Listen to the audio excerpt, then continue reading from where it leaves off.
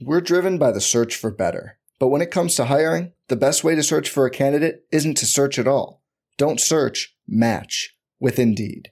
Indeed is your matching and hiring platform with over 350 million global monthly visitors, according to Indeed data, and a matching engine that helps you find quality candidates fast. Leveraging over 140 million qualifications and preferences every day, Indeed's matching engine is constantly learning from your preferences. Join more than 3.5 million businesses worldwide that use Indeed to hire great talent fast. And listeners of this show will get a $75 sponsored job credit to get your jobs more visibility at Indeed.com/Blue Wire. Just go to Indeed.com/Blue Wire right now and support our show by saying you heard about Indeed on this podcast. Indeed.com/Blue Wire. Terms and conditions apply. Need to hire? You need Indeed.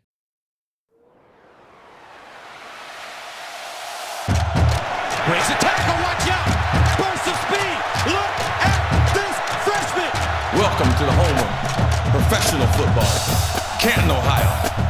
Hello and welcome to another episode of the College to Canton podcast. If you've been looking for us in your feed for a while, we've taken some time off. Both myself and Stefan have had loads of life change going on, but we are back at it in mid NFL draft season. If you're new to the show, we like to say that this is the perfect show for any and every college football and NFL fan, because we talk about everything from college football recruiting to college football to fantasy football to NFL draft, all the way into conversations as to who should be in the Pro Football Hall of Fame. If you want to find us on Twitter to just bother us in our DMs, and it's not bothering because we appreciate it. But if you want to find us on Twitter, you can find me at FF_Travis M. And I am joined by Stefan Lako. You can find him at Stefan Lako, Lako, on Twitter.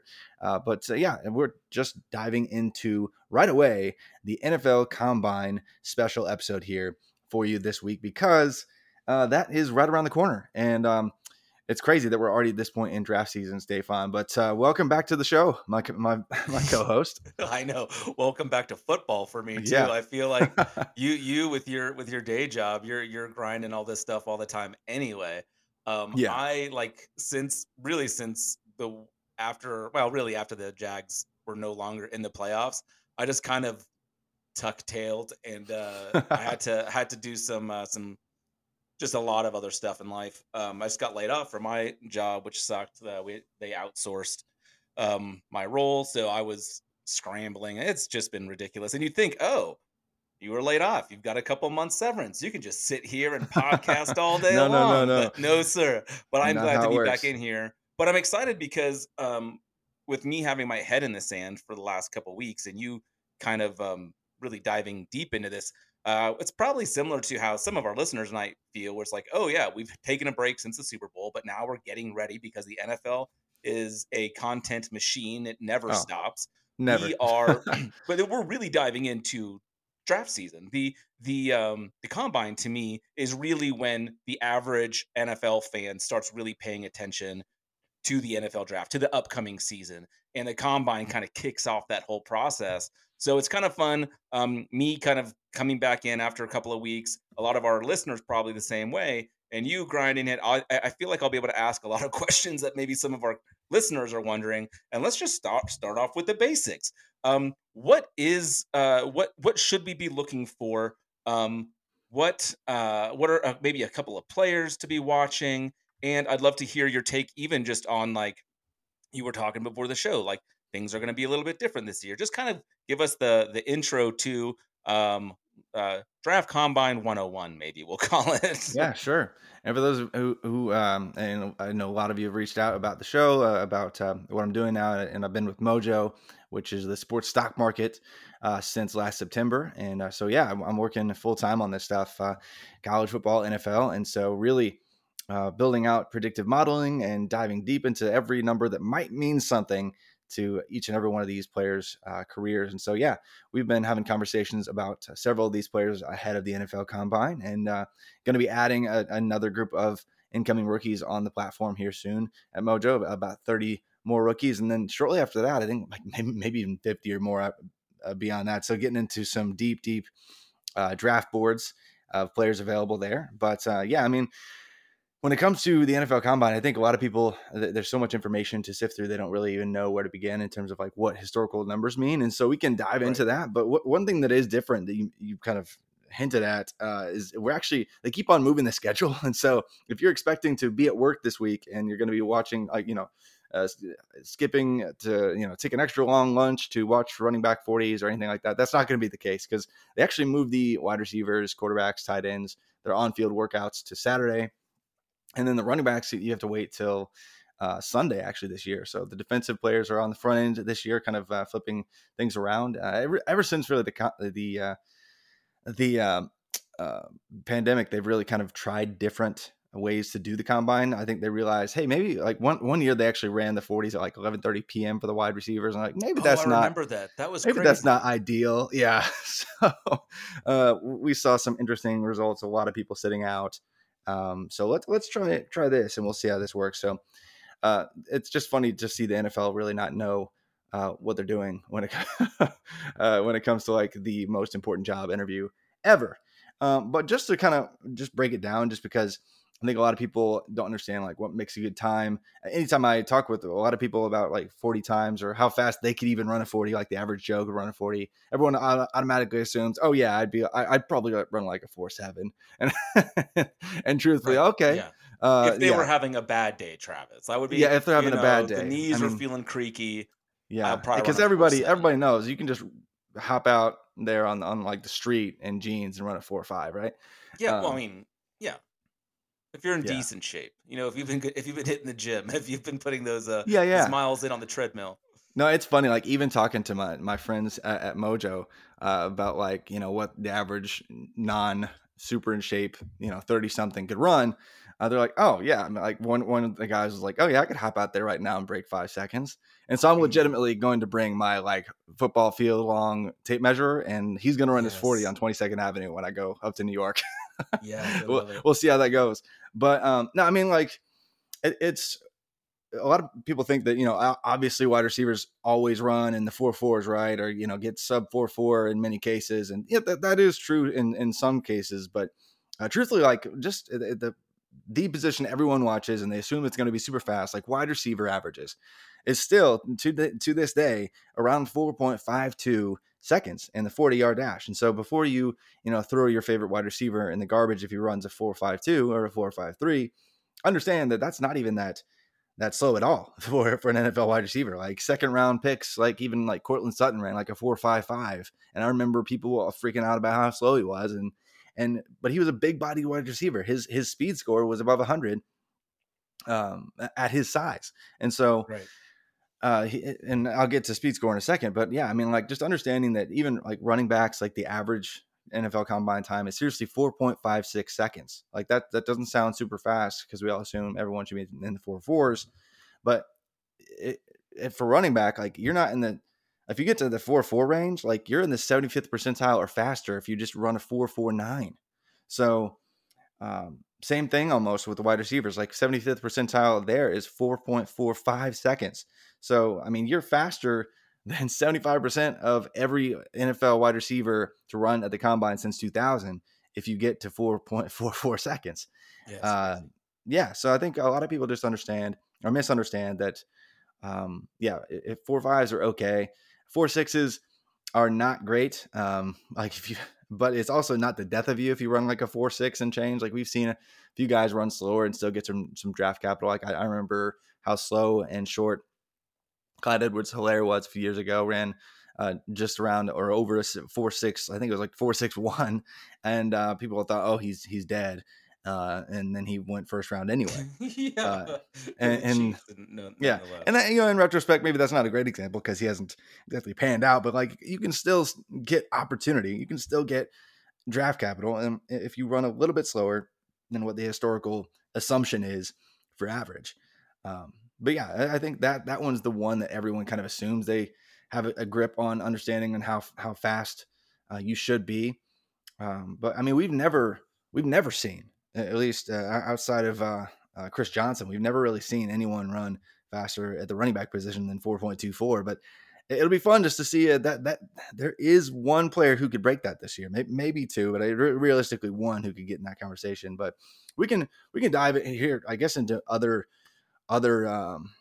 drills as well that in terms of like times we're looking for. Like, do you have it like just off the top of your head? Like, what do you outside of the 40? What do you look for, Stefan, when you're at just sitting at home watching the NFL Combine?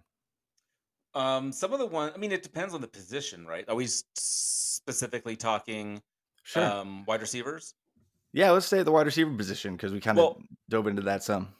I also need to preface everything, and I think I mention this every season around this time, is that the numbers mean a lot less to me than they mean to a lot of people.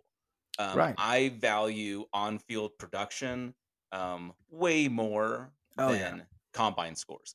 And maybe that's hot takey, or maybe everyone feels that way. I'm not sure, but I take a lot of these with a grain of salt. I find now, and I think maybe this is just because Metcalf had such a poor result, and then smashed the NFL anyway. But 3-cone for some reason is something that I'm interested in now. Yeah. Like, let's see what these receivers do with a 3-cone drill. And really, like, I don't even know, man. Like, sub 7 seconds, like, seems pretty great. I don't know. Like, let's dive into that because and really anything that we do, we'll get into like some expected ranges for some of these players in this year's class here soon too. But I think a lot of people don't really understand what a good 3-cone time is. I mean, we can kind of look at a class as in and of itself and go, okay, that guy was slower than this guy. But sometimes like an entire group is slow.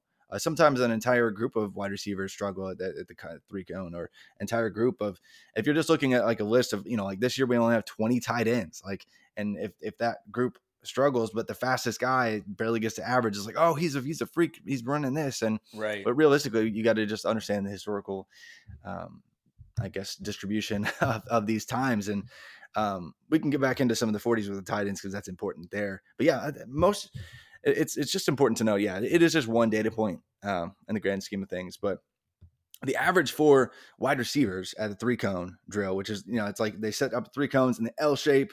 You have to run, tap your hand on the ground, run back, tap your hand on the ground, run around the L cone, come back and do it all really quick. The average for NFL wide receivers is right around 6.98 seconds at the NFL Combine. And by the way, all these numbers I'm quoting are strictly Combine, because if you look at a lot of databases, they're including pro day times, and other event times that aren't necessarily as regulated and can pro be faster. Days typically are faster, right? Like the pro slightly days, the gap is closing actually. Because Matt Spencer has done a lot of well, yeah, and I think there's just technology has gotten more widespread available for all these universities to have, I wouldn't say quite standardized, but improved testing. And so, yeah, Matt Spencer, a guy who's done a lot for RotoViz, actually did some great historic analysis to say that basically find that, yes, the gap is narrowing between Combine and Pro Day, but there is still a little bit of juice you get if you just wait to your Pro Day typically. And I would hope so, right? Like, yeah, I mean, you're if at I'm home, showing up at my school, I'm hoping my guy's giving me some home boost. Cooking. Yeah, exactly. But yeah, 6.98 seconds is average for wide receivers. So around 7 seconds, just under 7 seconds is good for wide receivers. Average for running backs is 7.07.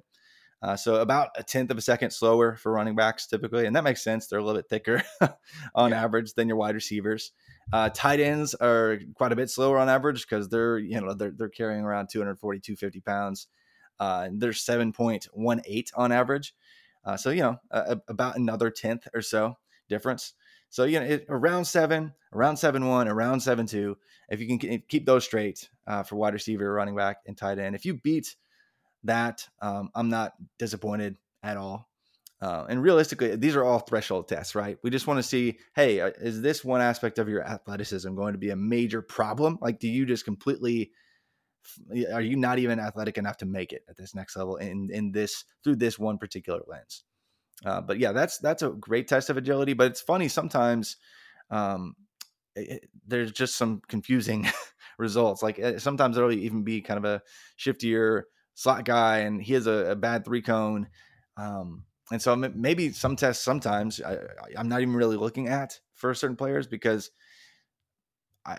what I've seen them do in the game actually it supersedes them running a 1/10 of a second slower in the 3-cone than I thought they might. And frankly, it's just that environment to be at your most agile self is just it's pretty tough. But yeah, I don't look too much into it, but yeah, it is concerning, at least in terms of how it may affect future NFL draft capital. Because frankly, if a player like you mentioned DK Metcalf earlier had run, not a first percentile or second percentile like terrible 3-cone, I wonder if people wouldn't have overthought his process and had he actually gone earlier. But the one that it really is most impactful, at least measured wise, when it comes to predicting draft capital, is the 40-yard dash. So that's the one takeaway. A lot of people look at the short shuttle as well, which is just a really simple drill. It's a back and forth stop start kind of drill. And just to go over averages there real quick before we hop into some real players, wide receivers run that around 4.24 seconds for the short shuttle. And the running backs are just a little bit slower at 4.27 seconds. And tight ends are about a full 10th slower at 4.37. But, anything in the 4.3s is not ideal because when you're talking about even the tight ends, the guys that run in the 4.3s and 4.4s at the agility drills and are slower in that regard are typically the more blocking type tight ends historically as well. If you look at just the archetypes and players who hit and players who have some real receiving production. So anything in the 4.3s typically, regardless of position, is less than ideal, but it's not a problem. But especially historically below 4.4, you're looking at a cohort of players that mostly miss. It's not really super strong signal, but it's easy to see that that's not necessarily ideal in predicting draft capital if you're super problem anti-agile. But we didn't even mention the tight end 40s. And this one surprises a lot of people sometimes, but they're slow. They're flat out, they're bad at 40. like for fantasy purposes, I see a lot of people using like this imaginary threshold around 4.7. Like you have to be under 4.7. Some people say under 4.75, but the average for tight ends it's 4.78, like average. So that's crazy. Didn't Pitts run like a 4.45 or something like that? Yeah. I mean, there's the record is actually 4.38 since 2000, I believe. And so that's really moving. I wouldn't expect people to. Do you remember who did that? I can look that up here in a second, actually, just to kind of remind myself. Yeah, I mean, because that is absolutely flying. That was actually Matt Jones of Arkansas. The guy who was and Jacksonville Jaguars, baby. Yeah. Vernon Davis got within a 10th of that. He had 4.39. Evan Ingram had a 4.42. Right. There are actually a lot of guys who got significant, at least draft capital, if they Matt Jones ran that fast. Was technically a quarterback for Arkansas. But he was going to be a tight end. He drafted to be tight end. Yeah. But other guys who ran really fast numbers in the 40. I mean, like Noah Fant had first round capital. Jared Cook was a long time NFL tight end, and OJ Howard got first round capital. George Kittle is up there as one of the fastest tight ends ever. So a lot of these guys running like especially in the 4 like sub 4.6 range. You're talking about a bunch of guys, like even like guys who stuck around that you wouldn't even think were that fast. Like Kobe Fleener actually ran that fast.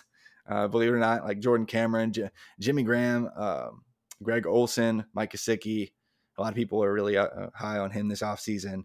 A lot of guys, especially at the tight end position, 40, the signal there is pretty strong in both predicting NFL draft capital and predicting at least some certain threshold of NFL production and being able to stick in the league. Because if you're fast enough and big enough at that position, you're kind of a unicorn. Right. Well, like you said, like you're not just going to be used as a blocking tight end if you're able to move that quickly at that size. You mentioned Jimmy Graham. Man, his name gets forgotten, but there were years where he was a fantasy king, man. Oh yeah. Like, I mean, he was a first round fantasy pick back in 2010, 2011, So 2012 or crazy. something like that. maybe I'm just old. Maybe that's what people. It's not that people have forgotten about him. I'm just talking about you like super old relics. I don't know. But yeah, tight end, I mean, that's important. There aren't a ton of, in terms of actual signal and predicting outcomes at the next level.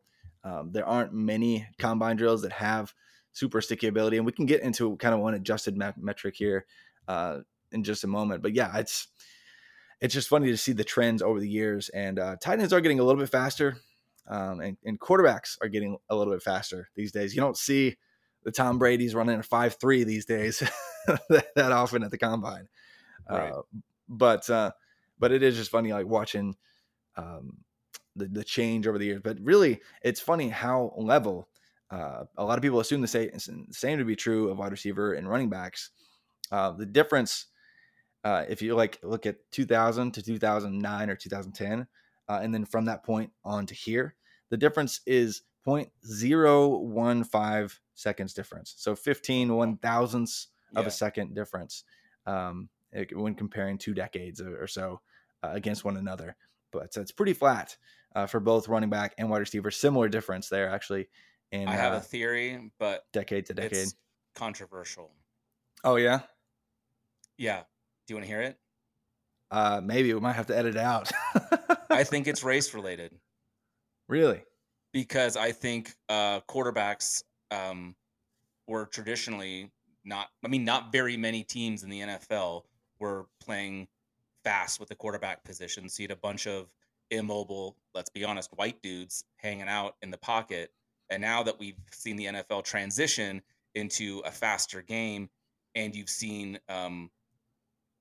people of color get the opportunity to play quarterback at the NFL level, it's heightened their opportunity even collegiately as well with some of the bigger programs. And I think, you have a lot more speed when you open up you have a lot more opportunity for speed when you open up the opportunity to play that position to,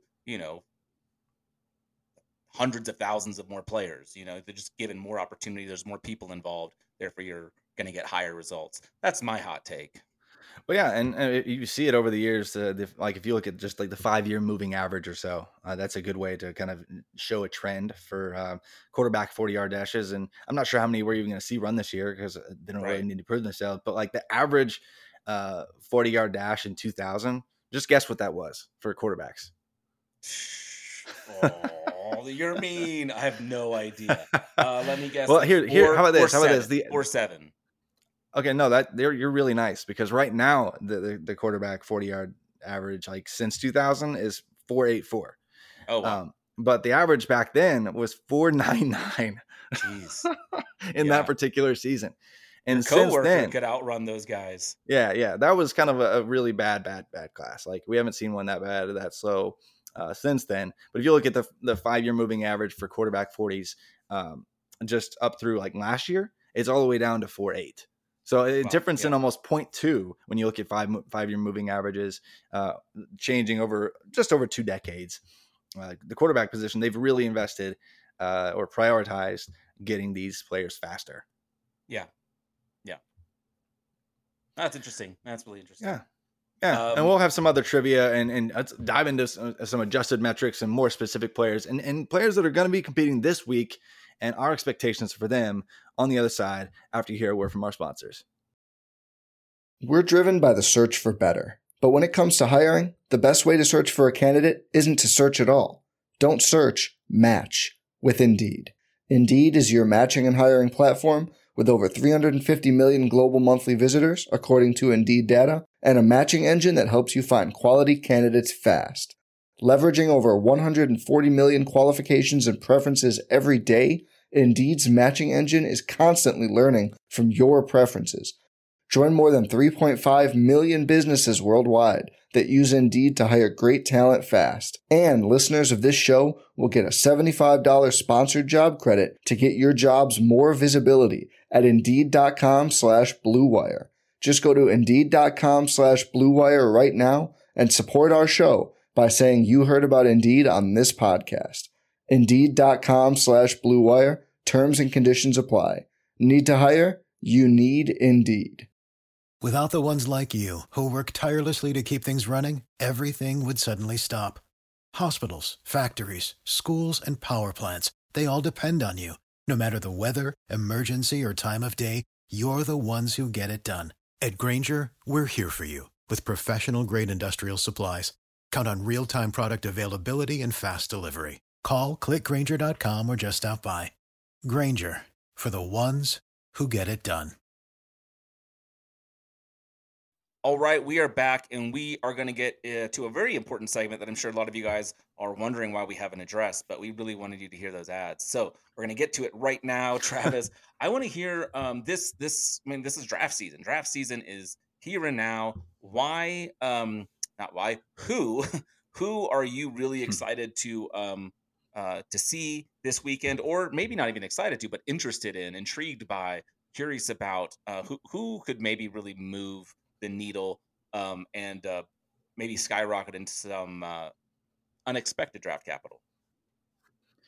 Yeah, sure. I mean, like every single year, we have at least some loose understanding of how athletic a player is going to be. At least we think we do. And so we kind of set lines in our head of what we're expecting. And some books and some apps set lines as to what is expected, especially when it comes to the 40-yard dash. But I think more than anyone, like we already know that like guys like Anthony Richardson are super athletic for their position. Like we understand that Quentin Johnston is he's probably going to jump through the roof. Like he's already jumping 42 allegedly in his preparation. Like Devin Achane ran a 10.14 100-meter. That's cruising. In that's track. Cruising. That's cruising. Yeah. Like, and what's crazy about him is he was reluctant. His focus wasn't track initially, right. but his coach basically just made him do it because he was too fast. Is he the player you're just most excited about? Just because you love him. Because you've loved him for so long now too. I do. I've really enjoyed watching Devin Achane. And I was of the mind that he was probably better than Isaiah Spiller, like even when they were sharing the backfield, and he was clearly more explosive in their shared time there together. And yes, he's undersized, and that's already been beaten to death for months, if not years, for the people who've been following the Texas A&M program or college football or NFL draft projections. Yes, Devin Achane, his list weight was 185 pounds, and we'll see what he weighs in. Maybe it's I'd love to see him come in at 190. Over 190 this week. And if he does come in over 190, I don't think he's going to be breaking the record for the fastest 40 ever.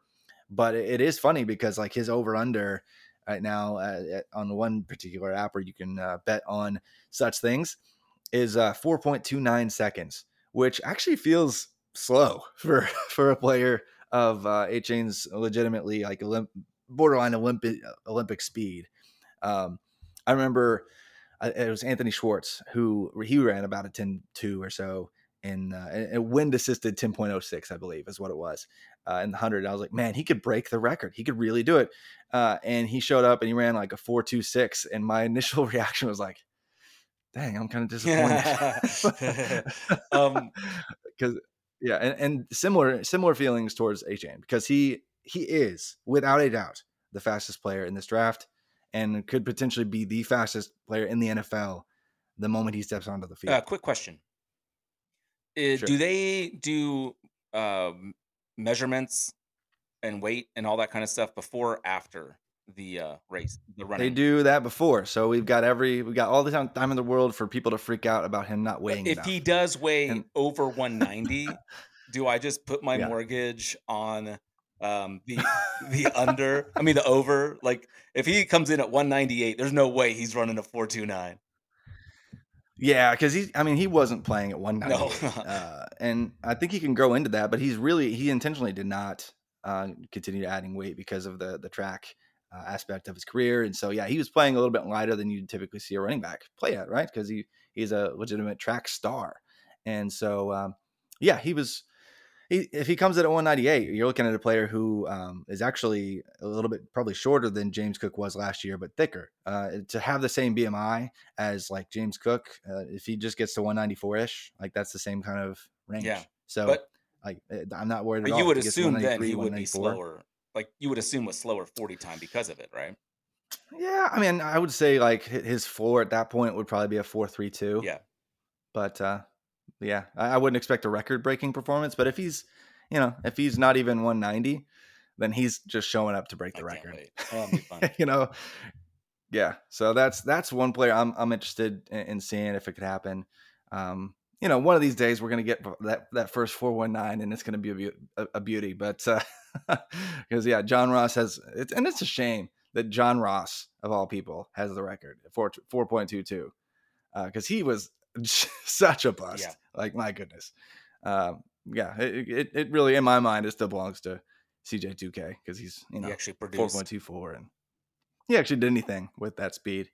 But yeah, I mean, beyond him, I would love to see Jahmyr Gibbs prove that he actually is the Jamal Charles comp that I think he could be because he's going to come in around 200. And if he runs at 4.38 at 200, almost exactly like Jamal Charles did at the combine back in his day, that would be a lot of fun to see. That's the number posted on that site. Would you go over or under 4.38?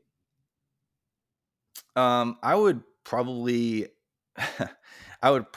go over just because I think he's probably going to come in a little thicker than to kind of prove that he can add some weight. So if he comes in at 205 and goes up to 210, I'm not expecting him to be a 4.38 guy. That is Jahmyr Gibbs out of Alabama. But I mean, there have been defensive players on Alabama who have been quoted as saying, "I'm not sure I've ever defended a faster athletic player than Jahmyr Gibbs." So that's saying a lot crazy. when you come from Alabama. But yeah, I'm not so sure he's going to break 4.38, even if he's barely sub 199. I mean, if he's like 199, 198 or something like that. Historically speaking, when you look at guys who were in the 40, like he'd be up in elite territory if you get into the fours, like sub 4.4s. Like there's just not very many players at the position who've done that. So, I mean, like when you look at, and a lot of them actually, a lot of the guys who had those 40s didn't necessarily turn out either. A few of them did, like CJ Spiller, like hit for a while. Yeah. But like Corey Grant was an undrafted free agent. Like Keith Marshall for Georgia, like he didn't really pan out. He's a 4.31. But then you have guys who didn't get capital but hit anyway, like Raheem Mostert. Like he's still one of the fastest guys in the leagues to this day. He was 4.34. But yeah, so I think you could get up into that range, but the guys who typically do are all sub 200 for the most part, outside of like Ben Tate and a few other examples. But there are a lot of oftentimes sub even 190 type guys. And you were referencing both weight and speed or like time in the 40 right now.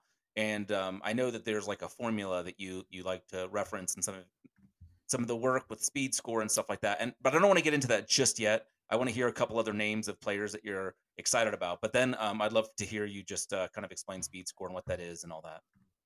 Yeah, sure. Yeah, I mean, because it's something that gets thrown around on podcasts and things like that from time to time, but we can tackle that here in a minute. But I am excited to see guys like basically all the wide receivers that could be in the top capital conversations. Because there are some questions about this final year production for many of them, whether it be due to injury or the team around them, their offensive scheme, whatever that was limiting off-field stuff, coming off of 2 ankle surgeries or whatever. Like Kayshon Boutte in particular. I was just looking at his name too. Off-field baggage that we won't even mention because it's just I wouldn't even recommend Googling that at work, by the way. But it's just a weird situation because he was like the consensus wide receiver 1 in this class for quite some time. And but he missed a lot of time with injury, had back-to-back ankle surgeries, and was coming off of that this year. And of course got outproduced by a true sophomore in Malik Neighbors, who was the only 1,000-yard wide receiver for LSU this year. And Boutte was very up and down and inconsistent. And I would love to see him get somewhere around 4.4 and just prove that, hey, I'm still an elite athlete. I've got the speed. I've got everything going for me. I can run the routes and I'm the best guy here because we wanted him to be. Like at this point, in many cases, people have him outside their top 4, top 5, top even 6. In some cases, I'm seeing people have him like beyond wide receiver 6 in the class. So a very pivotal opportunity and moment for Kayshon Boutte. Yeah, absolutely. Someone I've always been a little bit lower on, but only no real reason. Just because I was higher on other people, not so much that I was lower on him. But yeah, like is it bad that I want to see him any wide run receivers? slow? I'm such a jerk because I want to see other people do better than him. Yeah, any wide receivers you're particularly excited about? Because I mean, there are several. I'm really excited about Josh Downs. Selfishly because I have a lot of Josh Downs in like C2C. Yeah. So I'm excited to watch him and see what he can do. I think that'll be extremely interesting. Quentin Johnston, I think, kind of had an up and down season too. Started off real slow the first third or so of the season, and I'm curious to see what he'll be able to do out there. Those are probably the two big names of guys that I'm really excited to see. Trying to think if there's anyone else. I mean, I guess I'm right there with you on Downs, by the way. That guy. Guys like Jackson Smith and Jigba, I don't think it matters. I don't even know if he'll run. Yeah, I'm confused why everyone kind of believes that he's some sort of limited athlete. I don't really get that. He was a consensus kind of lower tier 5-star. He was a 5-star wide receiver coming into college, did nothing but dominate in the one shared season with Olave and Wilson. And it's just mind-boggling to me that there's this assumption that he's slow, right. And that's just probably not going to be the case. So I really hope he proves the doubters wrong, because I think a lot of people expect him to be like a 4.55 guy or slower or something like that. It just doesn't make sense with his weight and his skill set. And but even if I'd say he comes in easily, I don't care. Like it will not change. My like if he is 4.554, yeah. It just reminds me of like Justin Jefferson, like when he came in and people thought he was gonna be like this lower slot guy who never played against press coverage or whatever, and there are all these detractors, and then he ran like in the 4.4s and people were like, oh, okay, never mind. And so I think that people are going to have that similar type feel with Njigba here soon. The other and I heard some other podcasts even questioning like Jordan Addison's speed, and I don't get that either. So it's just people are overthinking it, and they're going to act all surprised when both of those guys get sub 4.5. And again, so I don't know. For me, if they don't, I don't care. Like those guys are going to be productive in the NFL. The two other guys that I'm really curious about, just because they were such exciting prospects, are the Maryland wide receivers, because they didn't actually produce much. Like they didn't do much at all. And so I am curious to see how both Raheem Jarrett and Demas do just throughout the combine, see if they can maybe get back to where they originally were at, because I think last season just Jarrett's former 5-star. We were all high on him for a couple years there at least. So things didn't go perfectly with the Maryland offense for sure, but that's a duo I'm definitely paying attention Hazelwood to. Too. Jadon Hazelwood. Do you have a bet, by the way, like on? I'm sorry, what? Jaden Hazelwood is another guy that I'm curious about. There's a lot as I'm looking over the list of names, like, and him.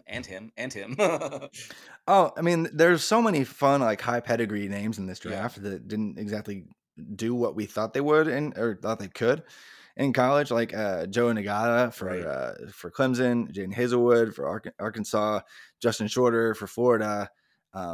It's like former 5-star guys. It's just so funny because like Jaden Hazelwood was rated higher than he was the only wide receiver rated higher than Garrett Wilson in his recruiting class, and the only other potentially higher rated recruit in the wide receivers for the class that had Amon-Ra St. Brown, that was Justin Shorter, and we're seeing like the anti what can happen with 5-star players happen, or they're entering the league finally this year. It's crazy. It's like best and worst case scenarios for that type of pedigree. Yeah, he was at Penn State, did not pan out, transferred to Florida, still didn't really pan out. But there's a bunch of those names that are probably going to test pretty well or better than we might think, especially like with long speed for their size, like a Shorter, like Joe Nagata, the guys that might absolutely leap out of the building. And might get some decent draft capital based on that. So yeah, there are several names like that are kind of lower in the list that got invites that I'm intrigued by. But yeah, I do you have an idea of like who you think the fastest? We agree that Devin Achane is the fastest running back, and he's probably going to be in the 4.2s unless he comes in super thick. But wide receivers, because that's what's hotly debated. If you look at a few different places where you can kind of guess the top 40, the implication is that the fastest wide receiver is somewhere around 4.3. But there's a bunch of guys jumbled around, like the over/under line for Jalen Hyatt and Tyler Scott of Cincinnati. Jalen Hyatt of Tennessee, that's right at 4.3. Trey Tucker of Cincinnati is 4.32. Darius Davis 4.35, and he's got some verified like 22 mile an hour plus. That dude can fly. Numbers on field. Yeah, for TCU, I might take him. Man, I might take him. Yeah, but he is also the one I've watched the most outside of Hyatt. But Hyatt, it's sometimes hard to tell how fast he is because he's just alone. There's no one running next to him. So you're like, how did he get? Did he just run past everyone? Yeah, and he's alone like against Alabama. Like it's like, what are you doing? Like, how does this happen? This season. It was the best game of the year. Like it's a shame that Hooker went down because they were on such a ridiculous run. So but that was the best game of the year. But yeah, it's Zay Flowers and Trey Palmer both had their lines are around 4.37 even. So we're talking about like a half dozen guys that have their over underline set at 4.37 or faster at wide receivers right now.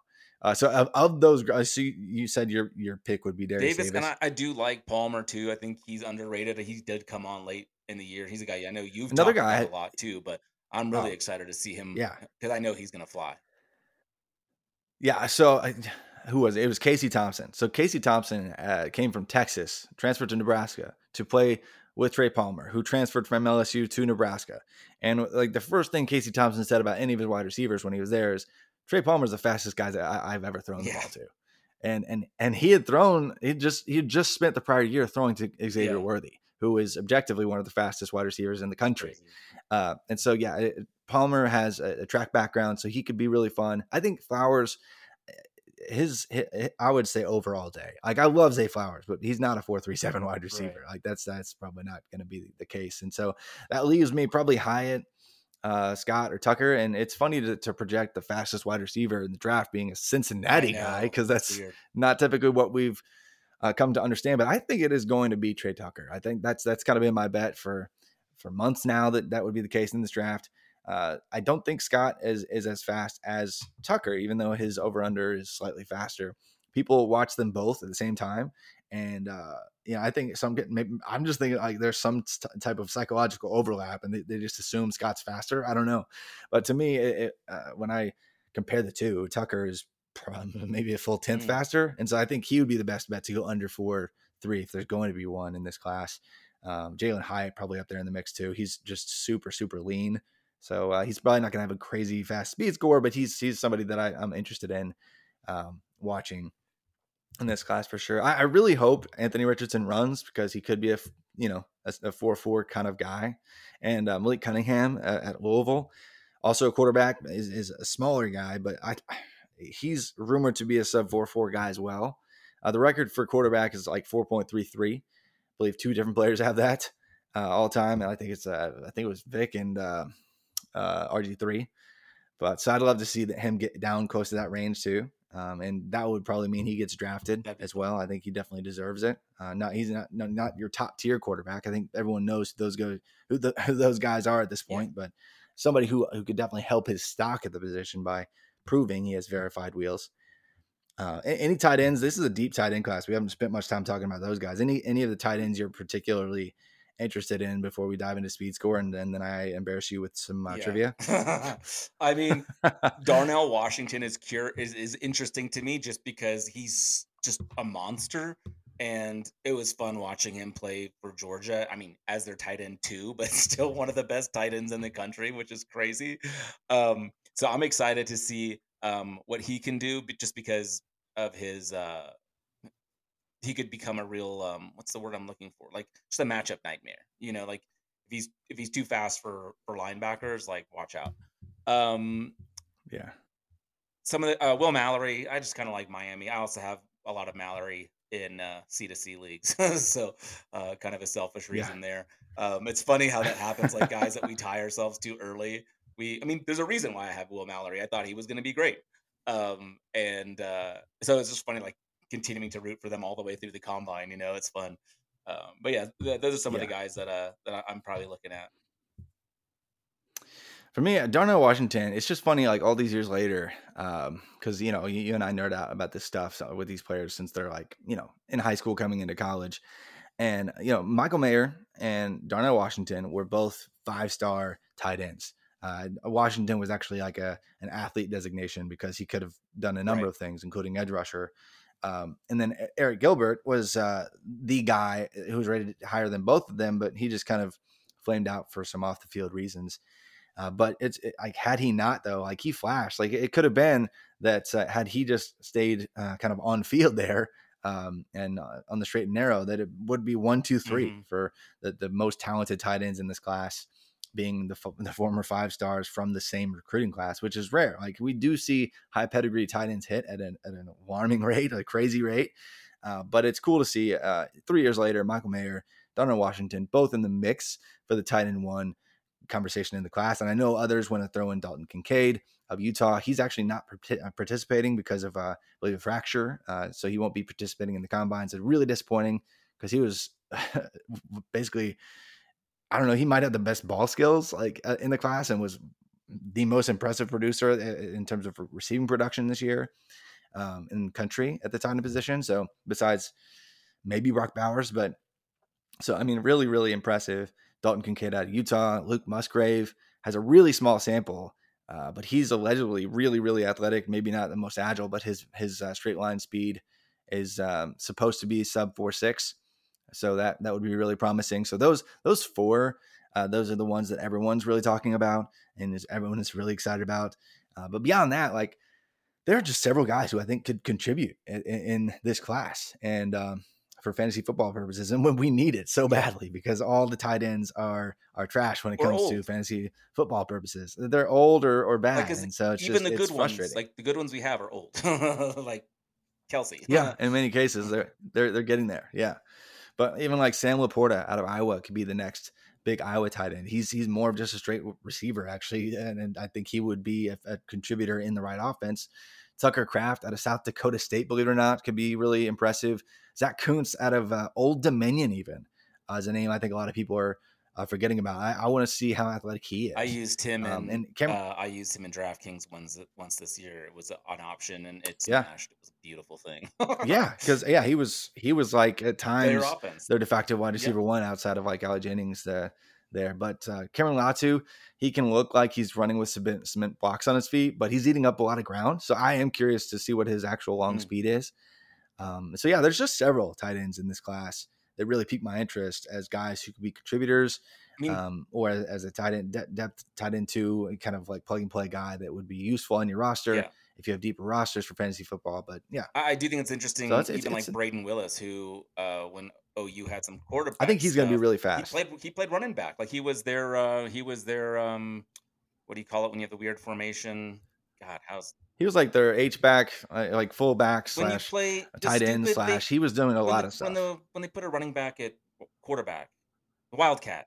Jesus. Oh, Wildcat. Yeah, he did Wildcat. He did that some. Yeah. So like, I think he could be athletic. So be interesting to see. But it's not like I've been grinding tape on Braden Willis recently. Yeah. No, I do think though that there are some really fun athletic receiving tight ends in this bunch. And if I was going to bet on anybody being the fastest, it would probably be Luke Musgrave. If I was going to bet on anybody having the best size adjusted numbers, it might be Darnell Washington.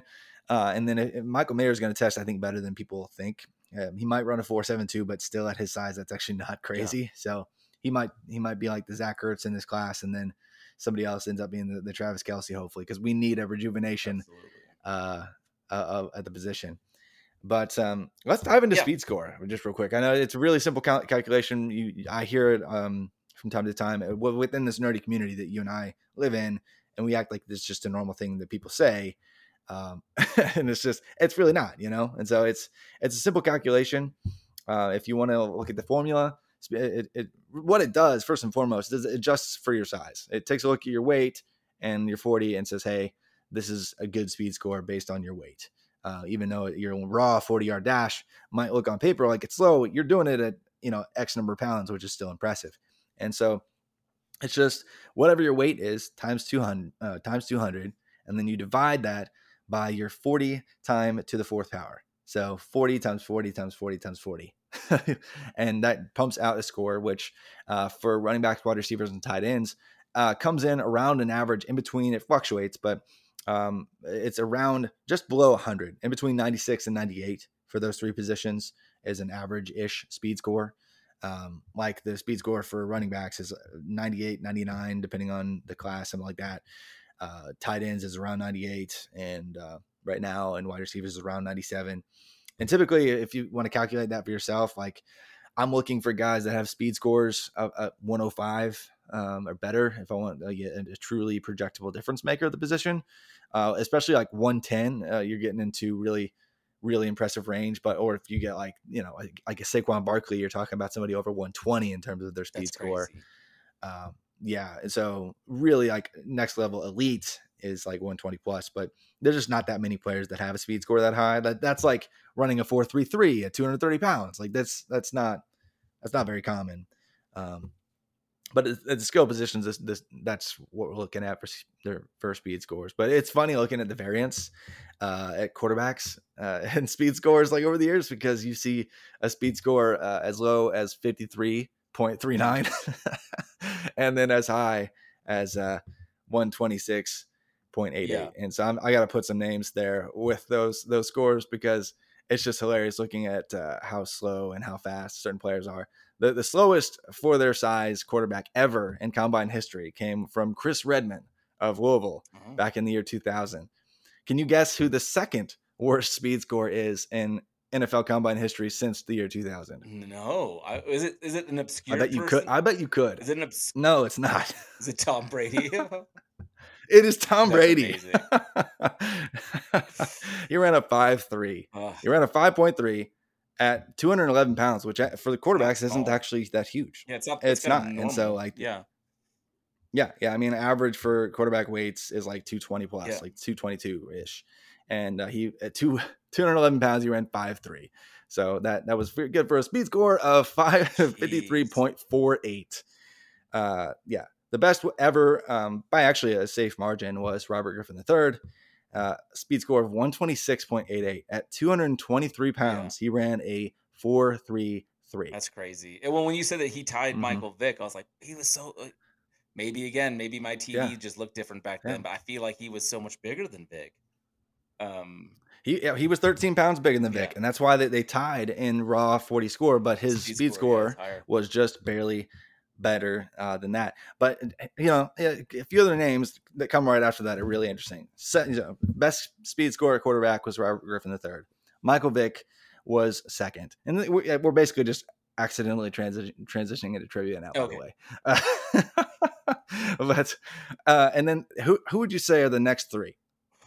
Like if you can get even one, that'd be that'd be pretty crazy. But I bet you can get at least Lamar. One, because Robert Griffin III is Lamar. Well, Lamar didn't have to run. Oh, see, that's gonna screw me up. Yeah. I don't remember who all ran. Yeah, no, but most of them ran. So like it's more of like a recent phenomenon that quarterbacks aren't running. So the third, fourth, and fifth best speed score at the quarterback position since 2000. They're all names you would know. They're not obscure. Okay. Why is my mind is just blank all of a sudden? Because I asked you. That's how that works. Give me a second. I'll edit out some of the. One was in the last couple of years. Humming and hawing. I'm trying not to peek. One was the most impressive rushing quarterback of all time, just this past year. Why is my? You got this. You got it, man. This year? Justin Fields. Oh, Justin Fields, man. Yeah. Justin Fields. Justin Fields at 227 pounds, ran a 4.46. I actually wanted to ask you about that situation in Chicago, but we should do that next week when we talk We should do that next week because we're going to dive in next week to a lot of the takeaways from the NFL Combine stuff, but really this draft class, a few other pressing situations around the league because it's been a little bit since we've podcasted here on the College to Canton show, so needs to dive in. But the other two guys, Cam Newton. Oh, that was going to be my Cam Newton. My guess was Cam Newton, and then the best college quarterback of all time. Who do you think that is? It certainly isn't Vince Tebow. Young. Get out of here. Certainly is not Tebow. Vince I'm sorry, Young, Florida baby. fans. Just lost some listeners. All you had to do was say greatest yeah. college quarterback of all time, and I had the answer. Yeah. Who played the greatest game of all time? It's still like that Rose Bowl with Texas and USC is still the best of all time, at least in my lifetime. So but anyway, so yeah, top 5 at quarterbacks. You're looking at speed scorers: Robert Griffin III, Michael Vick, Justin Fields, Cam Newton, and Vince Young. That's amazing. Yeah, that's a solid list though. Like when you think of like how prolific they were at rushing, RG3 got hurt. It could have been there, but Fields putting up, just like the best season ever as a rushing quarterback this year is okay. And then Cam Newton, the best collective body of work as a rusher ever. And then Vince Young, had he not had a Wonderlic score of 4, he may have been able to do something better. Yeah. But yeah, really, really fun athleticism. And we're seeing a trend continue in that direction. Quarterbacks becoming more and more athletic. And so, yeah, I mean, Anthony Richardson could be in the mix for the best size speed score perhaps ever if he runs. Young won't have the best speed score, but he could be in the mix for one of the better times. Mm-hmm. But like, recent classes, including like, even Marcus Mariota back in 2015 had one of the best speed scores. Desmond Ridder ran like almost a 4.5 flat. Jalen Hurts had one of the best speed scores ever as well. So, the league is mobile right. at this point. I just want to see them actually at the quarterback position compete because we're seeing more and more years where players do decide to opt out. So I hope that isn't the case here soon. But a couple other just fun, questions here for you, Stefan. Okay. So fun. I'm so ready. I'm not cheating. I'm looking Are you at ready? you. Because I'm not cheating. I'm looking right at you. You're not cheating me, huh? Okay. Well, what let's just say, give me one of the top 5 speed scores at the running back position. Ever or since 2000? Since 2000. Since 2000. Yeah. Just one of them. One of the top 5. Like the names? A few of them are, just the names. Because like CJ a few of them are. Is he on there? Or was he Yeah, too small? so he went so fast, I figured he had to. He was too small. Yeah, he was too small because he was like just under, I think it was just under 2 pounds. Not 2 pounds. Wow. 200 pounds. But yeah, just the top 5. You mentioned Saquon Barkley already. Yep, you got one. Can you get any others though? Because there's. Was Jamal Charles on there, or was he also too small? No. Yeah, too small. But yeah, because like when you're, like I think he was. Let's see, he was right at 200 pounds, and it's hard to get a speed score that high. But no, I'll just give him to you because I think the name you would have gotten. You probably beat yourself over this, but Ben Tate, back in 2010. You mentioned him earlier. I mentioned he played for the Texans, right? And back when they were actually really good, and their offense was really fun there for a second. But Nile Davis was another one. Oh yeah. I remember him. That's crazy. Yeah, that's a name. And then the other ones you wouldn't get: was Mario Derrick Fannin Henry, and Keith Marshall. Was Derrick Henry close to the top? Derrick Henry is up there, but his I don't know if you remember, but his actual time was 4.54. I did not. So, but he's big. Yeah, but I mean, he was like 250 pounds. Yeah. So his is top 30 ever, but not quite there. For sure. I opened up the sheet now and I'm looking at some of the names. Yeah, there's a lot. Man, Ryan Matthews was the dude I was super pumped about. I remember him. Yeah. Oh, that's so interesting. Yeah. Deuce McAllister. Jeez. Some fun names. Yeah, it is really funny. Let's let's go the other direction. Like we're talking about the best, but let's talk about the worst. Yeah, the worst vertical jump of all time for wide receivers in the NFL. If you get this one, I like how many inches or who it was? Inches. Actually, yeah, let's do inches because you might get that. The worst vertical of all time for wide receivers. Which to give you some and listeners some context here. Again, just to remind, like the average for the vertical leap for wide receivers, you're looking at, oh my gosh, I just lost it. This is great podcasting. 35, just over 35. It's in between 35 and 36 inches for average. Okay. Well, yeah, I was and going if to you say get like 25th percentile, like 25th.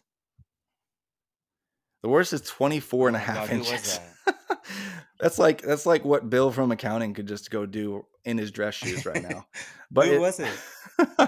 It was Anthony Johnson out of West Texas A&M. Nobody knows that name. The second worst though was Earl Bennett, a Vanderbilt wide receiver, who actually did something. Yeah, it is just funny because and Danny Amendola has one of the worst vertical jumps of all time. Surprise me. White men can't jump. No, yeah, but like Jarvis Landry is way up there too. Like some names that have been productive from time to time, but didn't necessarily have the most burst to their name. Oh man. But yeah, that was just interesting when I was looking through the list of like the worst at anything. How about the worst bench press, which is useless, by the way. That's one I don't even have to talk about because it's like if you lack functional strength, okay. But like it doesn't really mean there's no signal whatsoever. Even like at the tight end position where you think it might matter, it doesn't. Yeah. But let's just like, what do you think the worst mark is? Like not the name, you would never get the name for tight end. He went to Rutgers, but you would never get him. I didn't know this person existed. And so I put 16 these databases together. The worst bench press ever is 3 reps. A tight end only had 3 reps? A tight end with 3 reps. Did he just walk away DC and Jefferson leave? He never came back. He was like, I'm done. He didn't do anything besides the bench either. No. So he probably just wanted to set the record. I'm outclassed. He's like, I just want to show everyone how bad this can be. Yeah, there's actually not been there's been 38 cases that were below 16 ever since 2000 for tight ends. So my 14 wasn't completely crazy. No, like 14 is tied for 15th worst ever. So yeah, not too bad. But yeah, that's all the time we got on this spot. I just want to have some fun with you. Like that, there's some random stuff. No, it's fun though. NFL Combine, it's gonna be fun. We'll break down a lot of these guys these fast names, these slow names, these guys who are the best or the worst next week, and then some other key pressing situations around the NFL. But Stefan, any other fun facts or anything you want to leave with the listeners before we hop off? According to your chart here, Kalen Ballage had a pretty decent speed score, and I just think that's amazing. So with that, I'm good. Yeah. I'm glad to be doing this again with you, Travis. Gonna figure out editing and doing all that on my new computer and get this out as soon as possible. But it'll be good to be back out there and good looking at combine results, and I won't watch much of it live, but I'll be looking at all the results for sure. Absolutely. Well, it's good to talk to you guys again, and feel free to reach out to us at @FF_TravisM and at StayFunLaco on Twitter to have any questions or things you'd like to see on the show, or you can leave a 5-star review wherever you listen, and we'll try to get that question that you leave in your review on the show here soon. But until next time, you guys take care and enjoy NFL Combine season. We'll see you on the next College to Canton podcast.